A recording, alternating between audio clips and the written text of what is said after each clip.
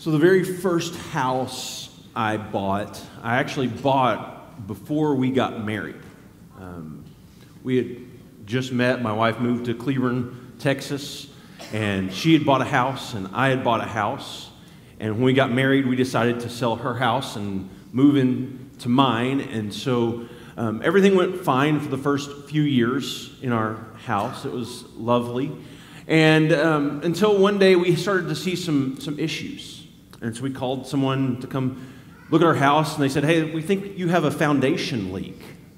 I said, "Okay." He said, "So before you do anything, you need to call the insurance company, and they need to come out and look at things." And so we had an insurance agent come out and send workers out to find out what was going on. And they said, "Well, you have a foundation leak for sure, and you need to get that fixed, and it's going to cost some money." So we had to have someone come in, and I didn't know how big of an ordeal this was going to be until I came home from lunch one day and walked in through our living room, and in the hallway there was a 4-foot by 4-foot hole that went all the way into the ground, and there was a worker that all I could see was from basically his chest up because everything else was underground. And they had made these tunnels under our house to fix pipes and plumbing. And then when they got into it, they discovered that the foundation work that was supposed to have happened before we purchased the house actually never happened. They just made it look like they did foundation work. And it was past the statute of limitations, and so we couldn't do anything about it. And so thankfully, our insurance agent really took care of us and helped us out, but it created this huge, huge problem. And the funny thing about it is, going back, just looking at our house, you would never know that there was a problem. You would never know. But there was a problem with the foundation that caused so many issues with the rest of our house. Maybe the most famous of all foundation problems is the Leaning Tower of Pisa.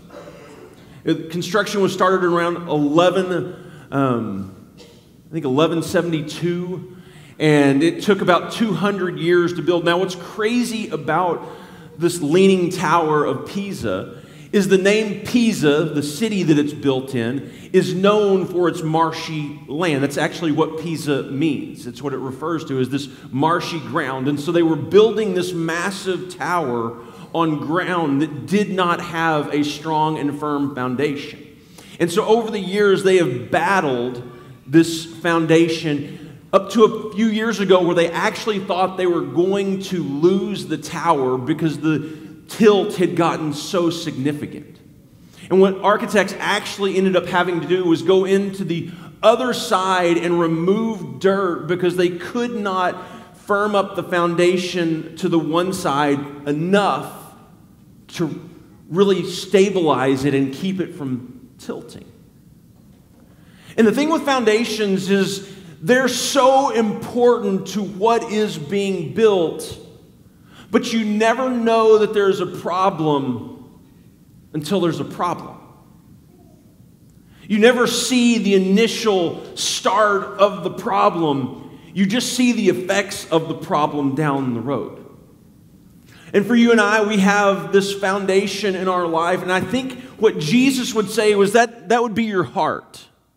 It's kind of the foundation of everything in your life. And the problem is, we don't really see that there's a problem until there's a problem. This story that Burke sang about, I had Burke sing it so I didn't have to, because I wanted us to remember doing that in vacation Bible school and Bible classes growing up. I mean, you remember that song. And as I was trying to think through the words of, the wise man built his house upon the rock, and the rains came down and the floods came up. It's one of those stories that's so familiar to us and we're so used to hearing that sometimes I think we miss the significance of the story. But this story is about a foundation. It's about a foundation that, if it's not strong and secure and stable, our lives will start to crack and crumble when times get difficult. You see, this parable that Jesus tells comes at the conclusion of the Sermon on the Mount. And in the conclusion, Jesus talks about two gates that you can go through. He talks about two kind of prophets, a false prophet and a true prophet. He talks about two kind of teachers. And then he talks about two kind of builders. There's a wise builder and a foolish builder. And all of this is the conclusion of a sermon where he tells them, don't be angry with people. Don't let anger consume your life. Right? There's two ways to live. You can let anger have control of your life, or you can have control of your anger. And he talks about forgiving people. And really there's two ways you can live. You can live a life of forgiveness, or you can live a life where you hold on to grudges. And he talks about lust. And you can have these two types of lives. One where lust consumes you. Or one of a pure heart where you're really striving to not let lust grab hold of your life. One of trust and not worry. And so he wraps up this sermon with this story, with these words. Therefore, everyone who hears these words he's referring to is this sermon that he's just given, who hears these words of mine and puts them into practice is like a wise man who built his house on the rock. The rain came down, and the streams rose, and the winds blew and beat against that house, yet it did not fall because it had its foundation on the rock. But everyone who hears these words of mine and does not put them into practice is like a foolish man who built his house on the sand. The rain came down, the streams rose, and the winds blew and beat against that house, and it fell with a great crash. You see, these parables that Jesus tells are stories of everyday life with deep-rooted spiritual truths. Because as you hear this parable that Jesus tells at the conclusion of this sermon, you can picture someone building a house on a rock, and the rain's coming down, and the flood, and the winds, and the house standing firm. And you can picture someone building a house on sand that goes splat. It's one of those things you can visualize because it happens every single day. We see it going on. But the truth is there are some deep-rooted spiritual truths in these stories. And one of the first things I notice from this parable is something that's so important for you and I. It's the rain and the wind and the storms came to both houses. Right? It wasn't this wise man who built his house on the rock, and because he did that, the storms and the rain did not come. And it's not just this foolish man who built his house on the sand and then the rain and the storms came. It's that both houses endured the same storm, but only one was prepared to withstand the storm. Only one was able to stand it. Now, growing up, I heard this parable so many times taught in Bible classes, and we sang about it. And I'll have to admit, most of the time growing up, when I pictured this wise man building his house on a rock, it was this beautiful mountain. And then I imagined the foolish man building his house on this beautiful white sand beach. Because that was my context. That's what I had seen. That's what I knew. Galveston didn't look quite like this, but that was my context of someone who was building their house on the sand. And the problem is, that's not a picture of Jerusalem, as Jesus is talking to these disciples. That's probably not what it looked like. For the most part, in and around Israel and Jerusalem, most of the time, where you will find sand is in what is called a wadi. It is where these cliffs and these mountains and these hills come together, and sand and sediment build the bottom. And the problem is, in this climate, they don't get rain very often. But when they get rain, even a little rain, it becomes a significant problem. So I want you to watch what happens when just a little bit of rain fills these wadis. This is a completely dry riverbed. And one of the most important things to understand is it is not raining here.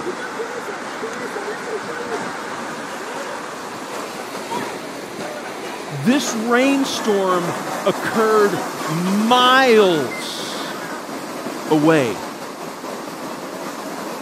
And in just minutes, it floods this wadi.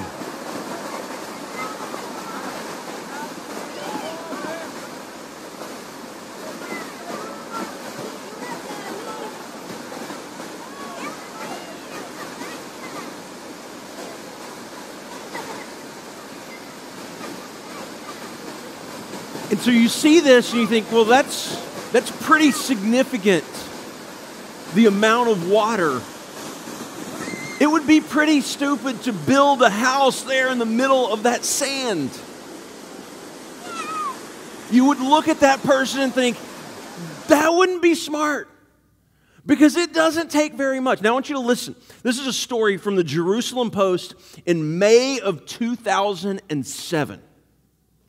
4 young rappellers were swept away and drowned Saturday afternoon after ignoring warning signs that a flash flood was rushing toward the narrow walls of Nahal Qumran. The bodies of the 4 climbers were recovered hours after the floodwaters slammed into them, while their horrified friends looked on. Police said a group of 11 rappellers had set out to hike on the hills near Qumran, above the Dead Sea, early Saturday morning. The adventurers told police that when they had set out, the weather was pleasant, but it changed around noon. Meteorologists had forecast rain for the weekend. For a 29-year-old photographer and flash flood chaser arrived at the top of the wadi about a half hour before the flood struck to photograph the dry riverbed turning into a thundering waterfall. He said that upon arriving at the cliff face, he and his companions saw the rappellers below and warned them that a flash flood was en route.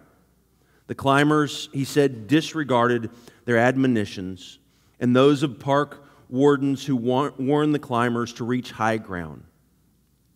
He said that he and his companions had called the Ian Getty rescue team, who told them that they would not be able to rescue the rappellers. We began to yell at the people to leave, but 4 decided to continue to rappel. Their friends even yelled back at us, "What are you doing? These are rappelling instructors. They know what to do." He recalled hours after the tragedy. We saw the dust that precedes such floods, and we yelled down to them that the water was coming. The flood came right after. We saw their packs floating in the water, and we knew that barring a miracle, there was no way they could have survived. When a flash flood hits, it is like a bus hitting you at 100 miles per hour. Actually, theirs would be kilometers per hour. It's like a million buses worth of water coming down on you all at once. We told them that they were going to die, but they did not listen. I saw these people and knew they were going to die, and they didn't listen to me. I felt so helpless. And as you hear the words of that story, I think some of the most haunting words of the story are, "What are you doing?" These are repelling instructors. They know what to do.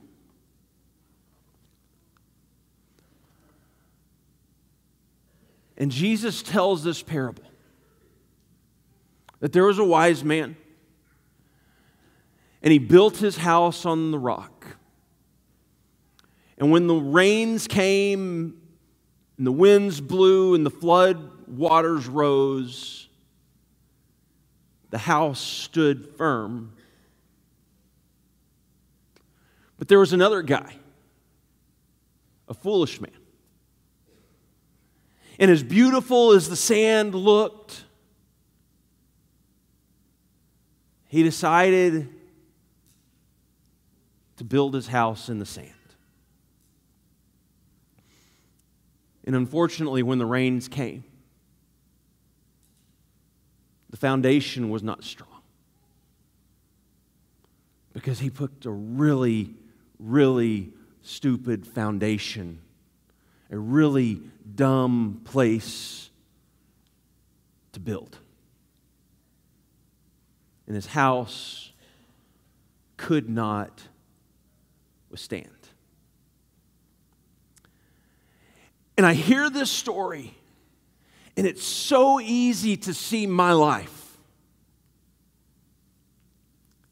All of the times that I choose to build and put my hope on a foundation that is not going to last, that is not going to stand.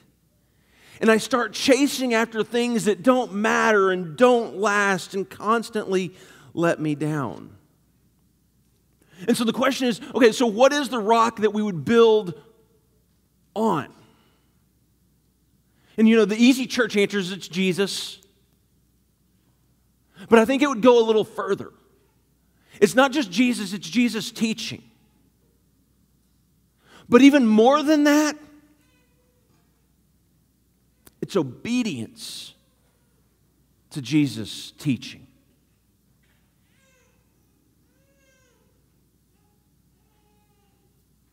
That you would forgive as He forgives. That you wouldn't let anger consume you, or lust consume you, or worry consume you. Because if you do, you're going to arrive at someday at this point where you're going to start to see the cracks in your life. You're going to start to see the problems in your life because you're holding on to stuff. And the problem is it starts to infect your heart. It starts to change the way you see people. You interact with people. You love people. It changes everything because there's something happening below the surface and you don't see it until it's too late. And it's easy to forget about because you don't see it every single day. You don't see it till there's a problem. And those words haunt me. What are you doing? These are instructors. They know what to do. You see, I think we make this fatal assumption that if we knew the right thing to do, then we would do it. If people knew the right thing to do, then it would be no problem. You wouldn't have to think about it. It wouldn't consume you.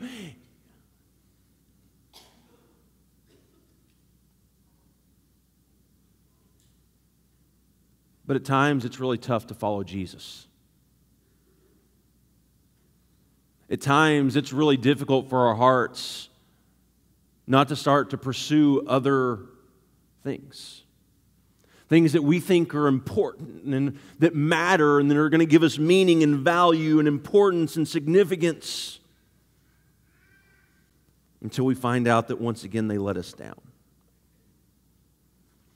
See, Jesus' words sound so much like the wisdom literature of Israel. In Proverbs, it talks about this young man walking through the city streets. And it says, "Then out came a woman to meet him, dressed like a prostitute and with crafty intent. She is unruly and defiant. Her feet never stay at home. Now in the streets, now in the squares, at every corner she lurks." She took hold of him and kissed him, and with a brazen face she said, "Today I've fulfilled my vows. I have food for my fellowship offering at home. So I came out to meet you. I looked for you and I have found you. I have covered my bed with colored linens from Egypt. I have perfumed my bed with myrrh, aloes, and cinnamon. Come, let us drink deeply of love till morning. Let us enjoy ourselves with love. My husband is not at home. He has gone on a long journey. He took his purse filled with money and will not be home until the full moon." With persuasive words, she led him astray. She seduced him with her smooth talk. At once he followed her like an ox going to slaughter, like a deer stepping into a noose, till an arrow pierces his liver, like a bird darting into a snare, little knowing it will cost him his life. Now then, my sons, listen to me and pay attention to what I say. Do not let your hearts turn to her ways or stray into her paths. Many are the victims she has brought down. Her slain are a mighty throng. Her house is a highway to the grave, leading down to the chambers of death.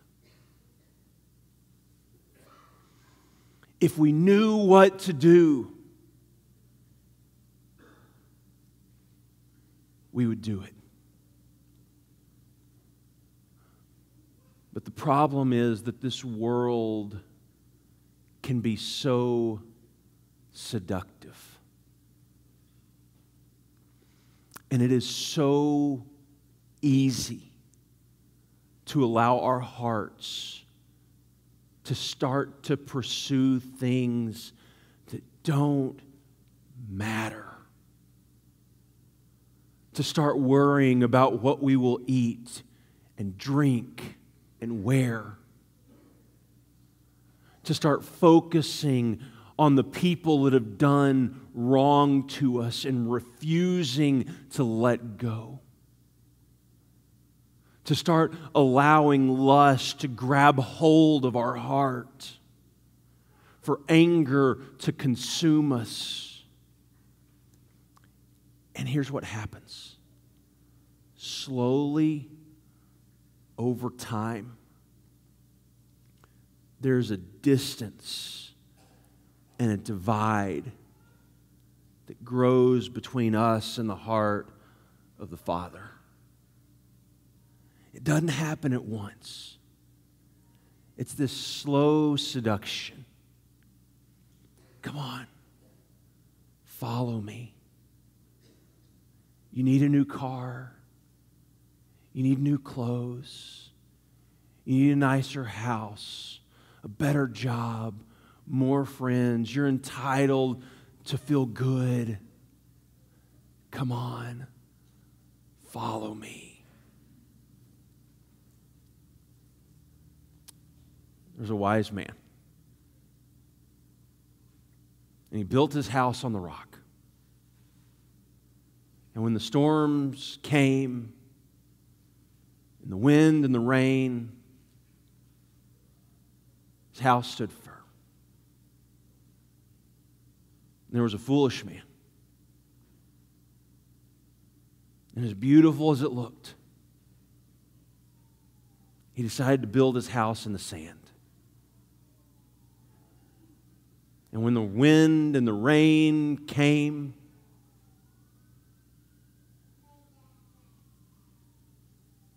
his house went splat. See, what's fascinating about the story of the 4 repellers? That day, records indicate they had about 2 millimeters of rain.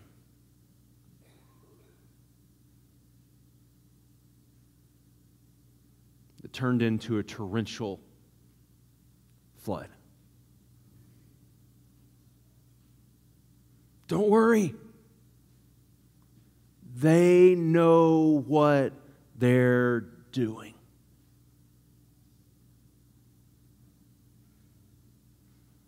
And see, here's the thing. My assumption, for many of you, you've been in church your whole life, you know. You know the words of Jesus. You know that they do give life. But if we're honest, it is so easy to be seduced and start chasing after things that don't really matter.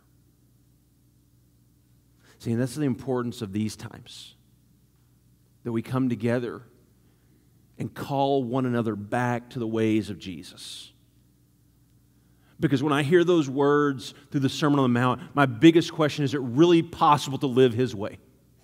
Is it really possible to forgive that way? Is it really possible to love? Is it really possible to not be angry? Is it really possible to not worry and to trust that God's got all of this in His hands? But here's the thing. The Jesus who calls you to live His way also empowers you to live His way. Because He promises that He would send His Spirit. It wouldn't be enough just to know that He would give you His Spirit that would guide and lead you in His steps. But if you're like me, sometimes it's really easy to forget that He is the guide. It's easy to forget that He's the one that's supposed to be leading my steps and not me. Because as smart as I think I am, I really don't know that much. And as strong as I think I am, I can be seduced really easily. So may God call us back to be His people and walk in His way. Father, we thank You so much for this day. Father, we admit that it is difficult, that Your ways, that Your teachings, Father, are contrary to everything that we see in this world.